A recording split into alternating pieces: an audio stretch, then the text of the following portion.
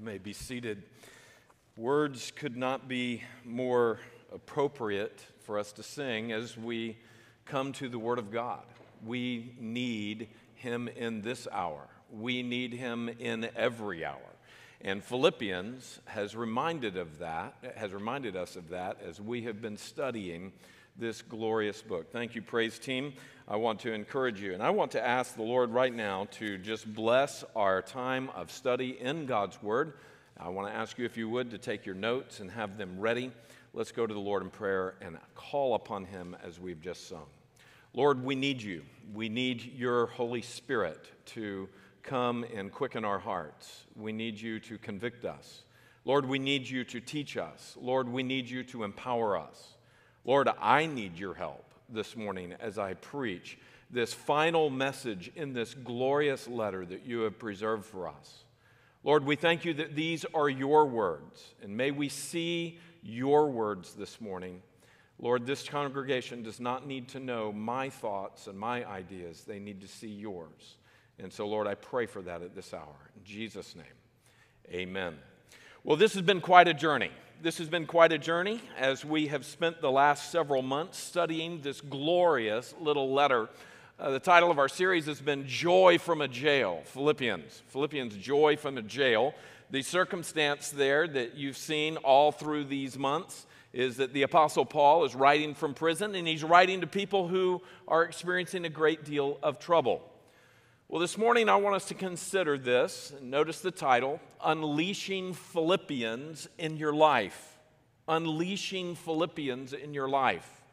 I hope and pray that these last few months of intense study of this powerhouse book will leave you forever changed. I hope and pray that God is using these truths in you. I have in my hands a notebook of our study. I printed all of our notes. It comes out to about 93 pages that we have studied since the last few months. And as I was thinking about this, I just want you to see a couple of stats here as we go in our study of Philippians. First of all, there are 4 chapters in this little letter. There are 104 verses, and there are 2,183 words. Now, out of that, we began studying in September of 2019, September 15th. So around coming up on this time last year, with some other messages mixed in, we've had 35 messages from the book of Philippians. Now, notice how many minutes that is here as we've been studying. Here, either in this room last fall, or through the winter, and then switching to many at home. 1,749 minutes we have thought about and talked about the book of Philippians. That's 29 hours of teaching. So if we've devoted 29 hours of teaching, 1,749 minutes, I hope that we're going to take something from this. I hope that this is going to affect the way that we live our lives as we have drank deeply of God's Word. So if you're new to us, you say, why in the world would you have 35 sermons from 4 different pastors on one little tiny book of the Bible? Because God's Word is just that deep. It is just that rich. Every word counts for God's great purposes. These are God's words. And so we want to be careful to really look and see what it says. Now, notice, so the question is this. What difference will it make in your life that we have studied Philippians? Now, I am just absolutely amazed at the timing. I'm amazed at the timing of our study of the book of Philippians. And does this help a little bit in our amazement? Look at the next thing. Did any of us see this coming? We did not see Corona coming, but it was Corona and everything that came with Corona. What all came with Corona? But what about this one? Empty streets. I was in my car, shocked, on April 21st, Tuesday morning, 7:45 a.m., and that's Sheridan Street. And I know some of you don't live right in this neighborhood. You don't travel on Sheridan. Sheridan Street is usually a disaster on Sunday morning. On Tuesday morning at 7:45. But notice that. It was empty. What does that? And then here we are with this next one. We're all wearing masks. And we're amazed at how this whole thing of mask and changing so much of our lives from isolating ourselves and being in homes. And then, of course, we went on to, as we couldn't worship in here, what in the world would possess us to tear up the worship center? And it be this way for months. This room was destroyed before it was put back together again. And at first we thought it was going to be just a couple of weeks. And then it went on. And these pews sat empty week after week after week. And then month after month. You see, there have been some great challenges. And then we came to the tragic, horrific events over the death of George Floyd, and not only George Floyd, but others, that we look at that and we say, again, here we are again. And let me tell you that there were police officers in this church that were as enraged as anyone, perhaps in some cases even more so, because they are noble and they're righteous in their hearts and in their minds. And when they see these tremendous injustices, especially when it's kind of like when a pastor sees another pastor fail. You can't imagine what that does to other. You think it bothers you. It really bothers pastors because we see the wounding of this.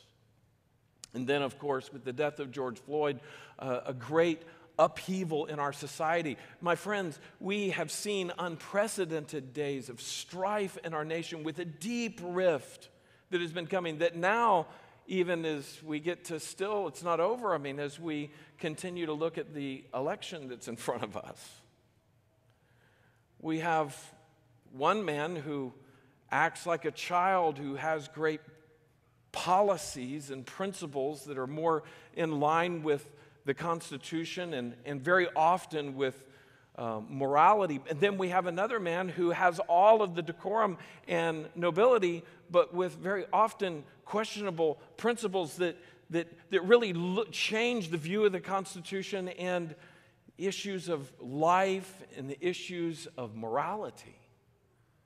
We are faced with these tremendous stresses. And as I have looked at all of this, I have just said, what timing. We have needed Philippians. Let me remind us why we have needed Philippians. And there's some key themes that we've looked at, and I want to quickly run through them because we want to unpack the last few verses as part of our time. Number one, the key themes that we've seen is joy. We've needed joy. And Philippians talks about joy and makes some notes here. Joy in the midst of trouble. 16 times in these 4 little chapters, we see the word joy or rejoice. In fact, we see the phrase, rejoice in the Lord always. Again, I say rejoice. And you can hear the clinking of Paul's chains as he is writing this and perhaps rehearsing this in his mind and in his heart as he's chained to a Roman soldier. And he's saying, you can rejoice in all circumstances because God is greater than the circumstances. Notice number 2, we see the great emphasis on partnership in the gospel. This is the life of the church. Put that in there, just right out there. The church, this is the life of the body of Christ. This is the life, listen to this, of the church partnering with those in ministry. That's what Philippians was about. Epaphroditus brought a great gift to Paul while he was in the Roman prison from the Philippian church. So they send a gift to him, probably a financial gift, along with some other things, to supply his needs.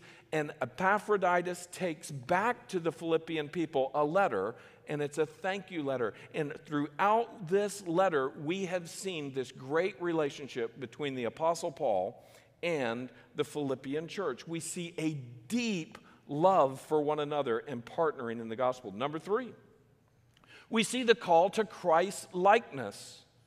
Never before have we needed to be challenged to be more Christ-like than in this. And then notice this, chapter 2, circle that right there. Chapter 2, we see the example of Christ. Remember those words where it says, have this attitude or have this mind in yourselves that is the same that was in Christ Jesus when he did what? Chapter 2 holds this great narrative of he leaves the halls of heaven. He comes and he's born a man. And I was looking over these notes. Some of you will remember that it was on December the 22nd that we came to that part of chapter 2. And I was just amazed at God's timing in that as well, that as we come up on Christmas, we're at the passage where it says that Jesus leaves heaven and becomes a man, being born into the likeness of men. He becomes a man, and then he lays down his life. Tremendously powerful. We're called to follow in his example. Number 4, unity. Never before have we needed to be reminded of unity, perhaps so vividly as this.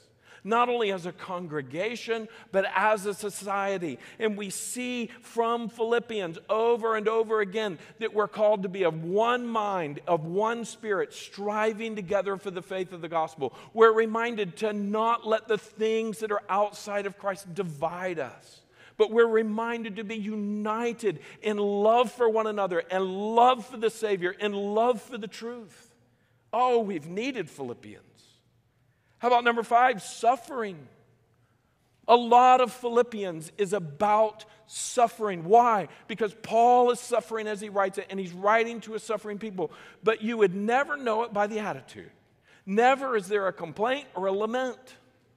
He is only filled with the joy of knowing Jesus in the midst of these temporary, light, momentary afflictions. You see, suffering is great in this world. And that's one of the things that I love about God's word, is that God knows that we need to look at life honestly. We need to look at it clearly and genuinely. And that's exactly what he does as he recognizes the hardships that are in a fallen, broken, rebellious world. But yet we see this, where suffering is great, God's grace is greater. And put out there to the side, Philippians 4:4-8. That's where we see, he says, and let the peace of God dwell in you. We see that this picture of when you pray with thanksgiving to God, that his peace that goes beyond all human comprehension will guard our hearts and our minds in Christ Jesus. And then finally, number 6, there is, as always in Paul's letters, there is this call to faith and faithfulness. I have begun using those two words together over the last 3 years more and more in my own life. And it's because I see this as a theme throughout not only the Old Testament, but the New Testament. We see God is always calling us to faith, and he's calling us to faithfulness. So we need to know the truth and believe the truth, hold on to the truth, but we have to live the truth. And as we live the truth that God has given us, we see this, notice this, hold fast and stand firm against worldly living. Christians are not to be like the world. Christians are not to live like the world. Our citizenship is in heaven. Remember with me that the church, we said the church is a colony of heaven in Philippi. That's the attitude that the Apostle Paul is saying. He's saying, look, you all are part of another world. You're part of another citizenship. Worldly living, stand firm against worldly living and false doctrine. Well, this morning I want us to come to these final words. It's the very final words. In verse 19, I've included, even though Pastor Jason preached on that, and it went perfectly well with his ending message for us, which was so encouraging to my heart to see how God is the one who provides for us. And this is what we see as the Apostle Paul has just said, thank you for their generous gift. Look what it says in verse 19. It says, and my God will supply every need of yours according to his riches in glory in Christ Jesus. Now that's kind of the end of the previous paragraph, where he's just said, thank you for giving such a sacrificial gift for the sake of the kingdom. And he's saying, God is going to take care of you. God is going to supply your needs. And then he goes on, verse 20, to our God and Father be glory forever and ever. Amen. It's a doxology. Verse 21, greet every saint in Christ Jesus. The brothers who are with me greet you. All the saints greet you, especially those of Caesar's household. We're going to talk about what that means. It's kind of funny. Verse 23, the grace of our Lord Jesus Christ be with your spirit. And those are the final words of this letter. Well, let's look at that little linking verse there, verse 19. And my God shall supply all of your needs according to his riches in glory. I want you to notice this grace-filled conclusion, and verse 19 is part of that. Notice this. It's the final statement of the body of Paul's thank you note. Fill that in. His thank you note to the Philippians. So that's what this letter is that's the pretext of this letter, or the reason for him to write it. And of course, he puts all kinds of other things that we've just mentioned here: joy, partnership, Christ-likeness, unity, suffering, faithfulness. All of these things are put in that, but it's a thank you note that is laden with beautiful eternal truths.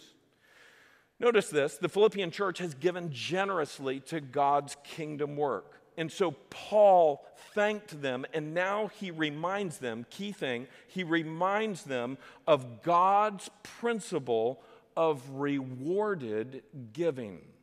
Of rewarded giving. This is an important principle. We see this throughout the scripture, that as we give to God in worship, that he takes care of us. He is blessed by our faith. You remember with me in Hebrews, it says, without faith, it's impossible to please God.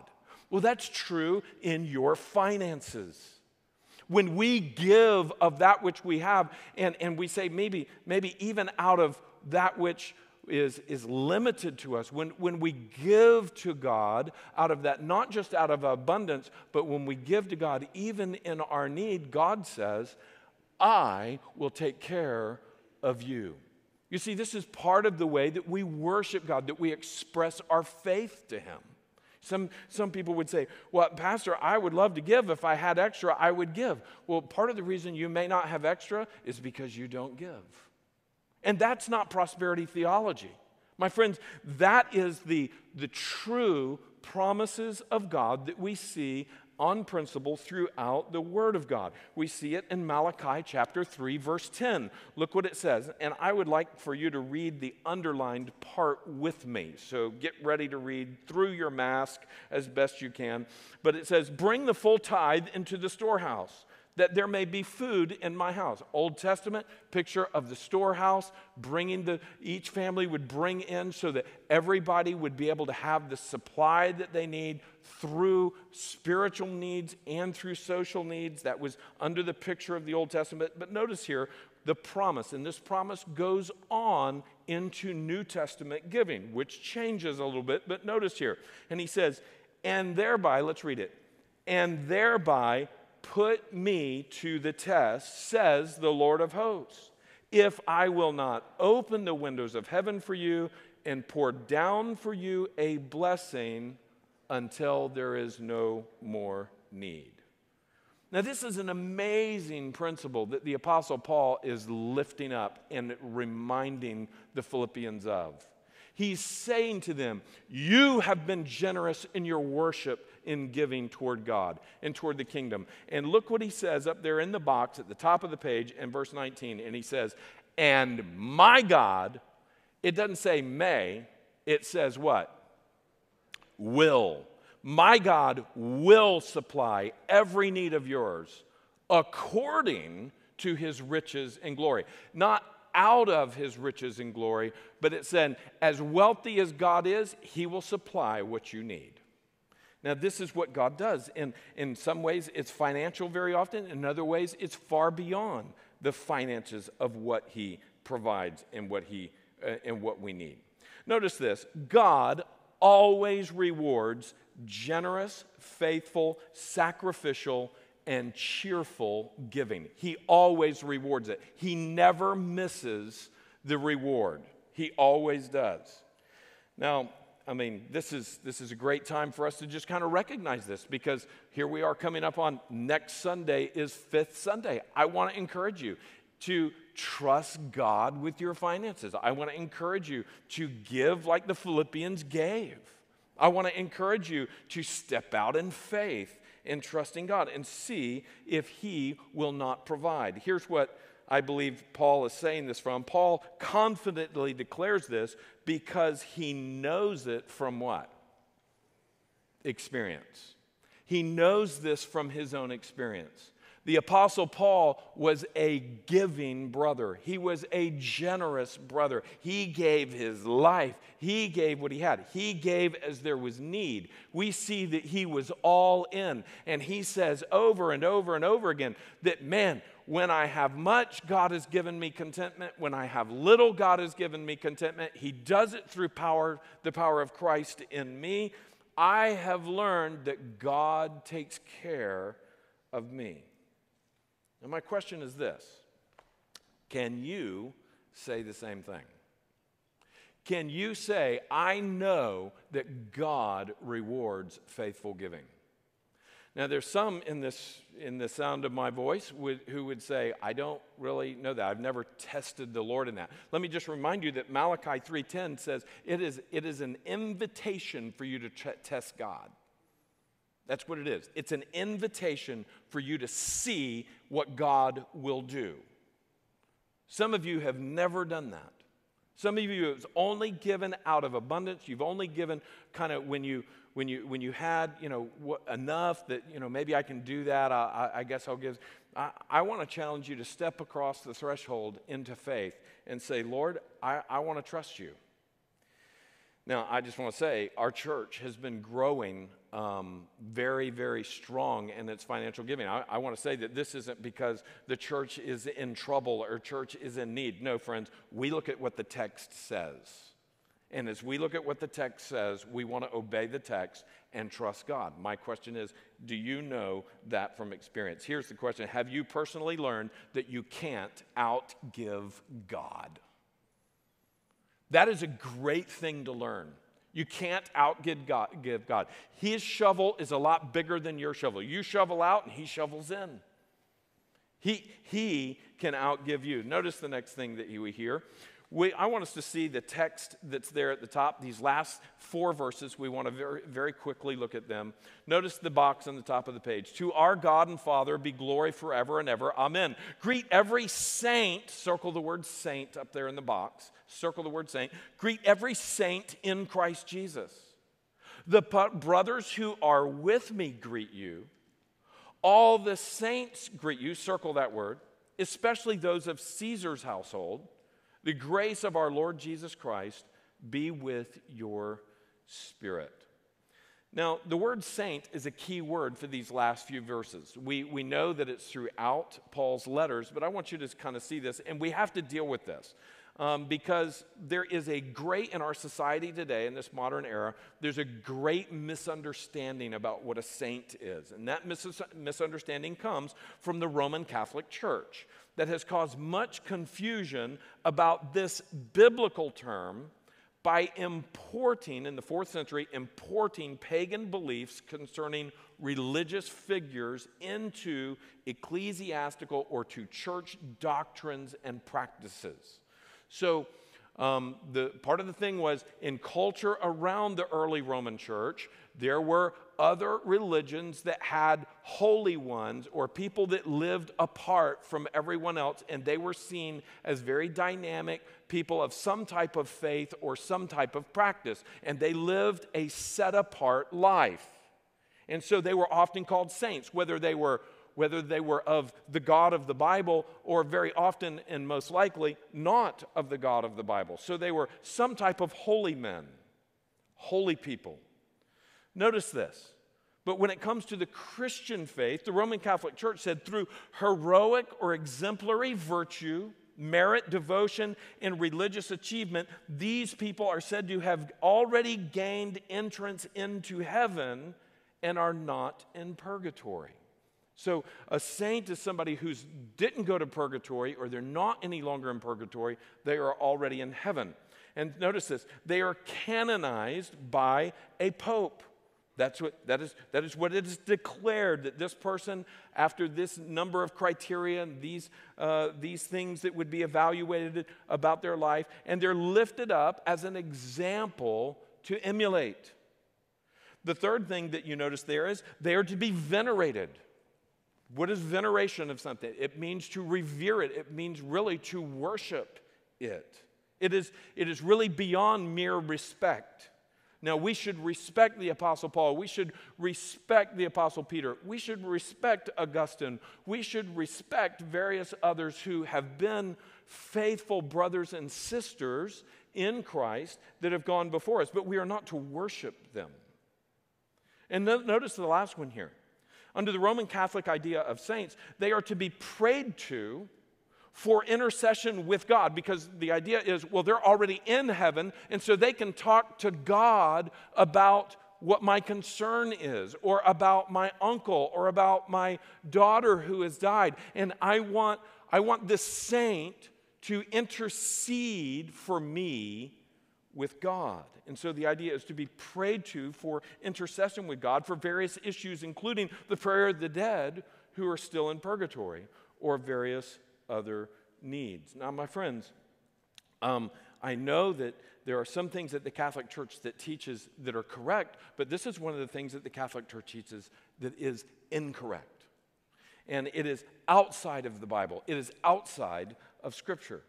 And it has brought great confusion to God's people. And I can see why this would be a tactic of the enemy, that he would want us to be confused about our identity with God when there's so much in Scripture that is clear about this. You see, biblical saints, fill this in, the proper understanding of the term saint is this, is that biblical saints are seen in the clear teaching of God's Word. And the first one is this: anyone and everyone who has come to saving faith in Jesus Christ is a saint. That's what a saint is.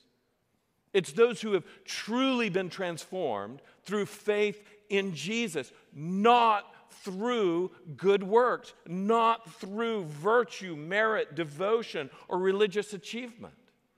You see, there's a tremendous contrast here. Notice the next one here. This is the favorite term for Christians used by Paul. He uses it 40 times in his letters. The word saint, the Greek word for saint, hagios, or saints, hagioi, means this: set apart ones, or holy ones. Like God. God is holy. He's apart from the creation. He is apart. He's not like the rest. And so the saints who have been saved by our Lord Jesus Christ have already been made set apart and not like the rest. You see, fill it in, this true sainthood comes solely through being washed in the blood of Christ. That is how one becomes clean. That is how one becomes holy. Look at 1 John chapter 1 and verse 7. We see it here. But if we walk in the light, as he is in the light, we have fellowship with one another. Look what it says. And the blood of Jesus, his son, does what? Cleanses us from all sin. Now, there's many passages that we could go to. But look at 1 Corinthians chapter 6 and verse 9. And 1 Corinthians is an interesting one to look at because these were Christians very often who were really, the Corinthian people was a church that was really messed up. They had some real moral problems in their church. And I'm sure that some who attended with them did not know the Lord, but many of them did know the Lord, even though they were not acting like they knew the Lord. Look at 1 Corinthians 6:9 through 11. We see this. Or do you not know that the unrighteous will not inherit the kingdom of God? Do not be deceived. Neither the sexually immoral, nor idolaters, nor adulterers, nor men who practice homosexuality, nor thieves, nor greedy. You see, greedy is being linked with adultery and homosexuality. You see, that's a very serious problem.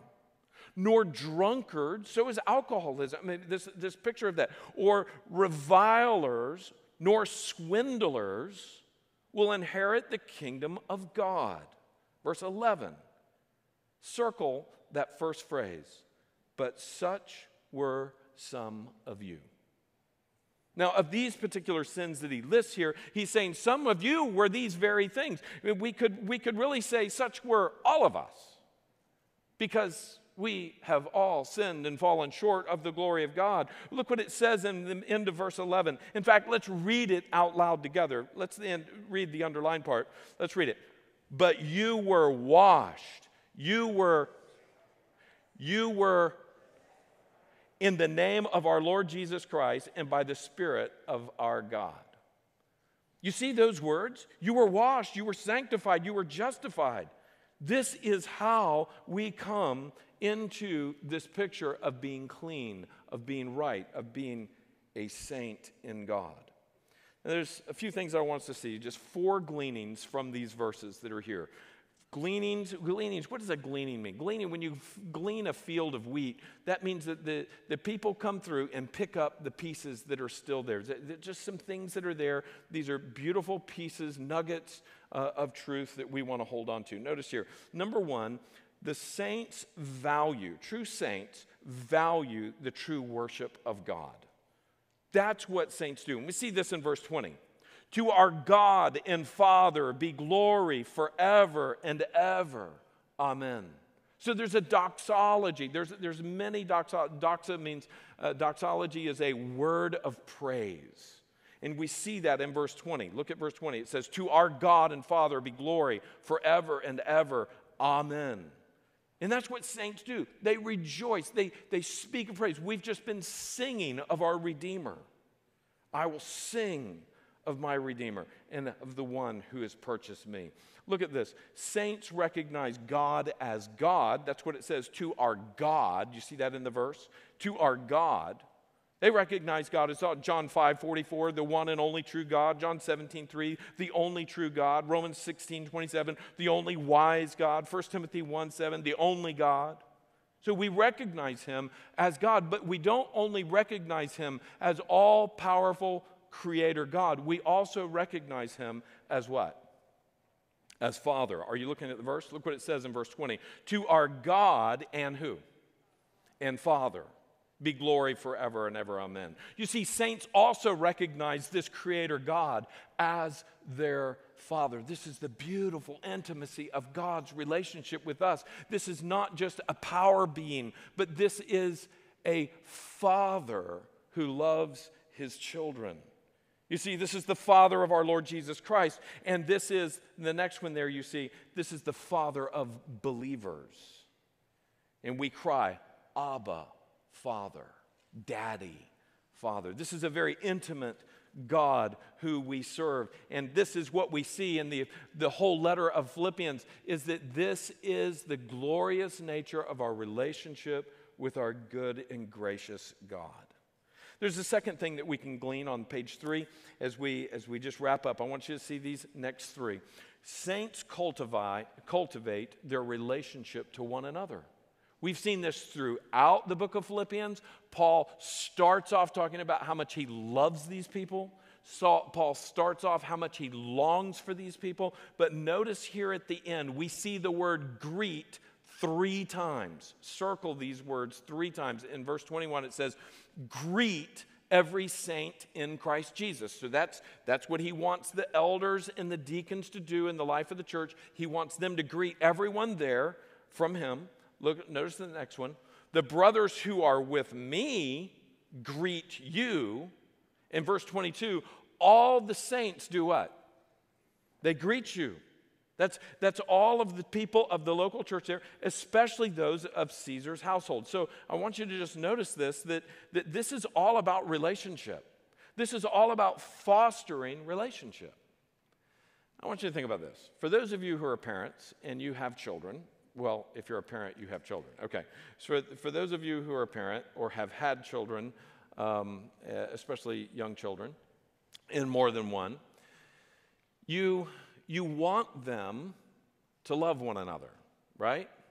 You want them to get along well. Now, the closer they are in age, the more of a challenge sometimes this can be, right? I don't know exactly how Tommy and Michael did Morgado's on that. I don't know exactly what the ins and the outs of the Cadovius house are or the Hills are or whatever. But let me just guarantee you, whether you're a child or whether you're a parent, you want your children to get along with each other and to love each other. I remember living over here at 2118 North 39th Avenue, just a few blocks away. I have there's three of us. I have an older brother and an older sister. My older brother preached recently here, my big brother. Well, he's 4 years older than me, and Kelly is 2 years older than me, and so I was the third one. I was the one that came along, and I was ADHD and annoying and everything else. And, I was usually the antagonizer, quite honestly. But I just remember, though, in our home, when we were not getting along together as siblings, it greatly distressed my mother. Now, Dad was often here at the church, or Dad was often busy in work, but when he was home and it was there, there's no doubt that it distressed him. But Mother got to really see us, and I remember her words. I remember that she would say to us, Mark and Andy and Kelly, if you guys do not love each other now, you will not love one another as your adults. If you allow your hearts to really be angered and embittered against one another, if you continue in this habit now, when you become adults, you will not care for one another. And I remember it would often send me to tears. I was difficult, but I was a lover in that regard, and I was soft in that regard. And I would go hold on to my sister and say, I don't want you to hate me. And I mean, it was a real brokenness because I could imagine what my mother was saying. She was kind of doing a little bit of what Paul does in this letter. He is saying to them, you remember there were two women that were not getting along in chapter 3? And he's saying to them, hey, Euodia, Syntyche, you guys have got to bury the hatchet. You got to love one another. And everybody around them, help these two women to love one another. Now, we see it here that there's this beautiful picture of us being kind and gracious and relational with each other. One of the great strengths of Sheridan Hills Baptist Church is that this is a loving congregation. People have often said, when I walked in the door, I felt like this place was different. Now, my heart is burdened for all of the new folks that are here this morning that, now we're hiding behind masks and all of this stuff, and we're not shaking hands. Let me tell you, if we weren't hiding behind masks and if we weren't kind of stunned by this whole can't shake each other's hands, you'd probably get hugged before you left here today, whether you wanted to or not. That's just the way our people are. You'd probably get invited to lunch by somebody. There's a desire that. It's been a little bit blunted in these days. In church family, we have to fight against that. This should not be the new norm. Amen? The people of God have to go forward in faith. And I'm not saying be stupid about the biology, but I am saying, no, friends, we cannot let this dictate a mentality of isolation and coldness toward one another. We have to be red hot in great fervent desire that we are deeply connected with brothers and sisters in Christ. That needs to be a burning desire within us that we would be accountable. Listen to this. Before this service began, a brother came to me, a brother who has just gone through a divorce and done everything that he could to avoid that. And he said to me, I just can't tell you what this church family has meant to me during this time. My heart has been broken, but there's people here in this church that they've been broken with me. And I didn't even realize how much they were going to help me stay. Try to make it in my marriage and help me stay with the Lord. Now, my friends, that is what Philippians is about. That is what we see here, that God is calling us to be a people who really care for each other, who really greet one another, who really, we'll probably get back someday to greet each other with a holy kiss. I don't know exactly what that means, but the picture is that we are to have a great love for one another. And we see that here. Notice this, every saint. This means he's saying, greet every saint. Do you see that in verse 21? Greet every saint in Christ Jesus. That means no partiality, no favoritism. You don't ignore the people who aren't like you. You don't ignore the people that are in a different, quote-unquote, class than you. If there were slaves in the Philippian church, and there were masters in the Philippian church, and the guys and the gals who were masters and the guys and gals who were slaves were to love one another and care for one another. We see this picture that there was to be a no-holds bar on this.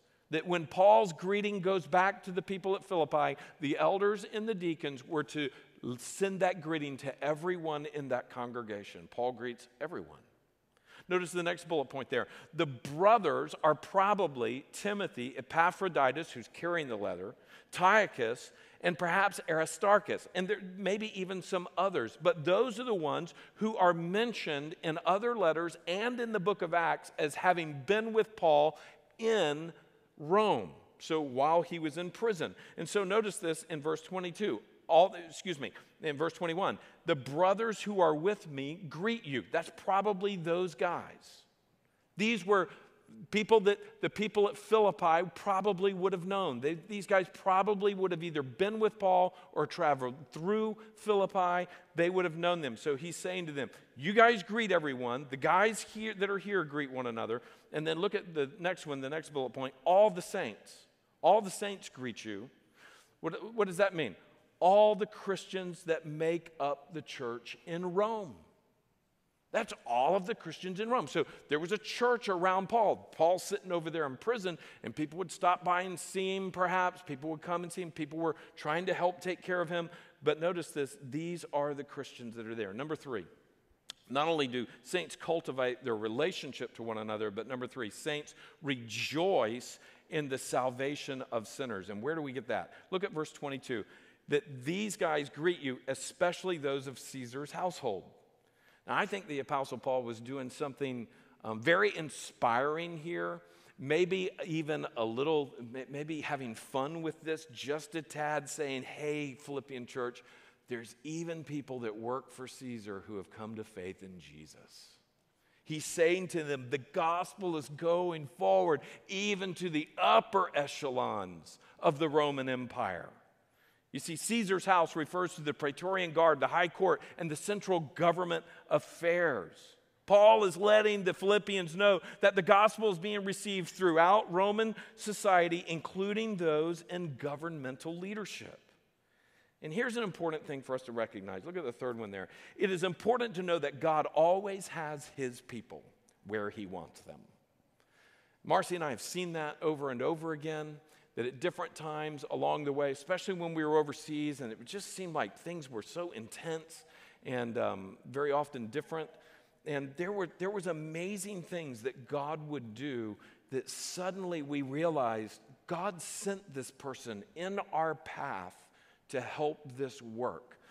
I can just tell you that after 9/11, banking became very difficult in Europe and in North Africa. And we had large projects that some of you came and participated in of sharing the gospel with Muslims across France and Spain and Italy. And very often in getting ready for those projects, there were huge shipments of Bibles and materials and videos, and there were contracts with hotels, and there were all kinds of things that we were doing so volunteers could come help us. And the volunteers would pay for it, but we would have to set it all up. And banking was a real difficult thing because they were what? They were having to fight against the funding of terrorism.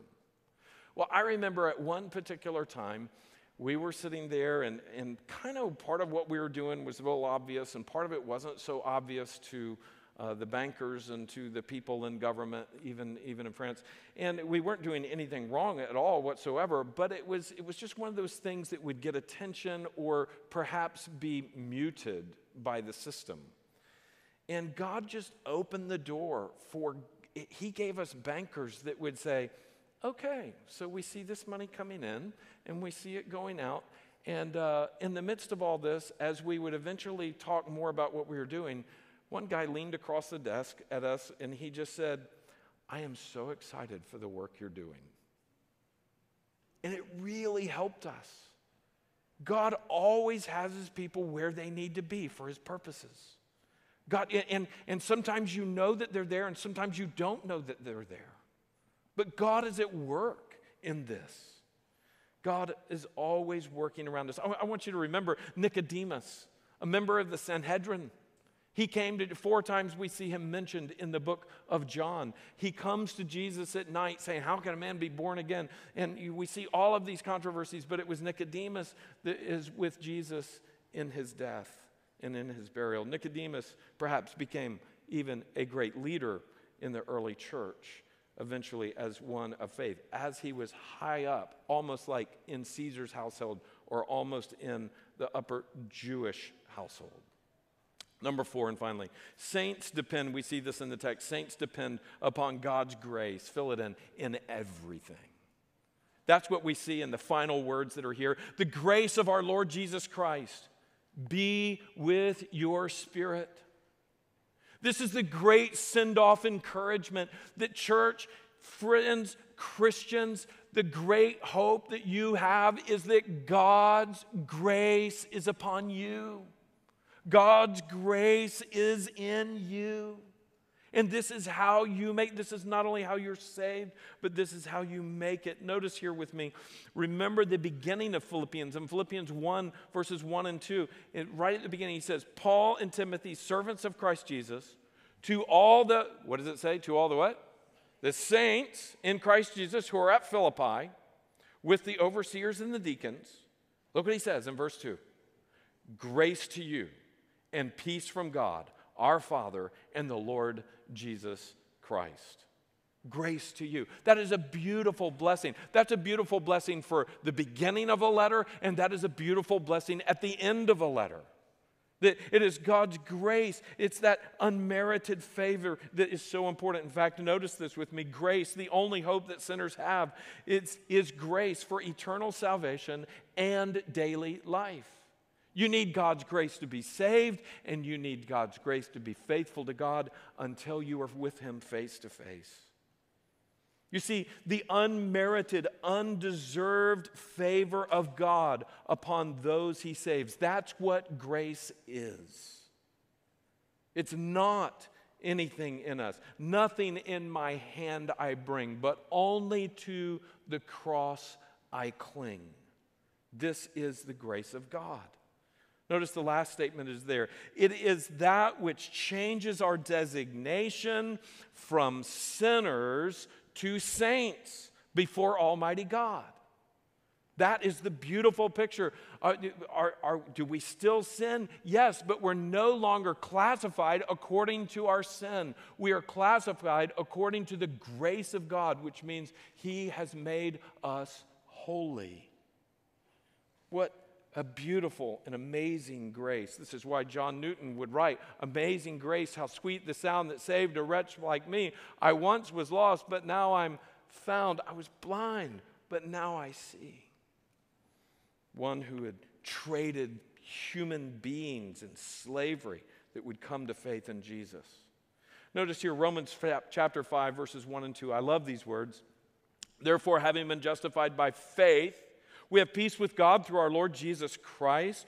Verse 2, through whom also we have obtained our introduction by faith. And look what it says. Into this grace in which we stand. And we exult in the hope of the glory of God.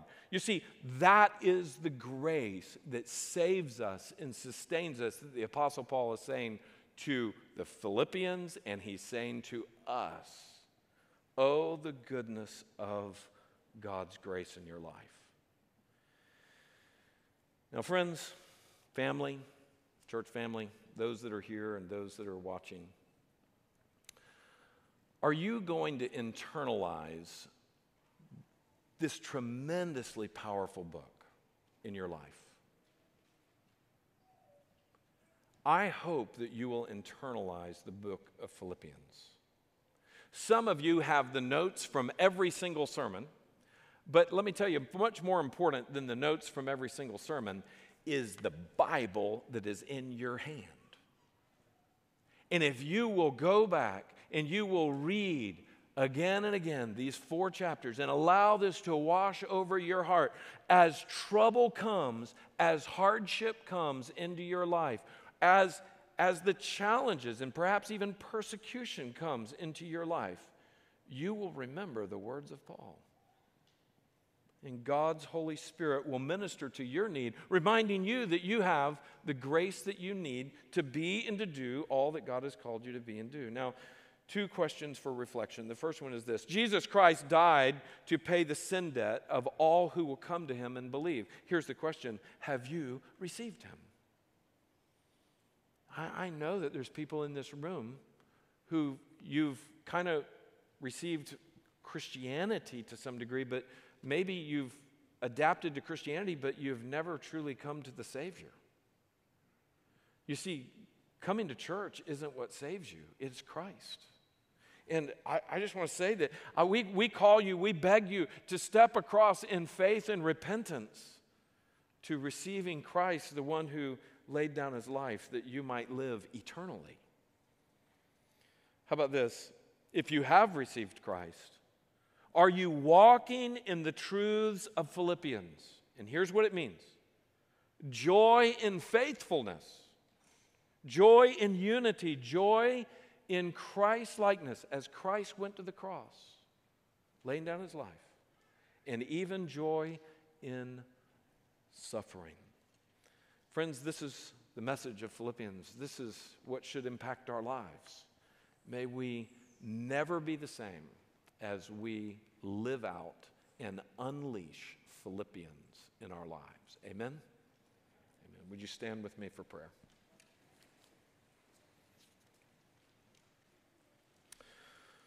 Holy Father, we thank you for your holy word.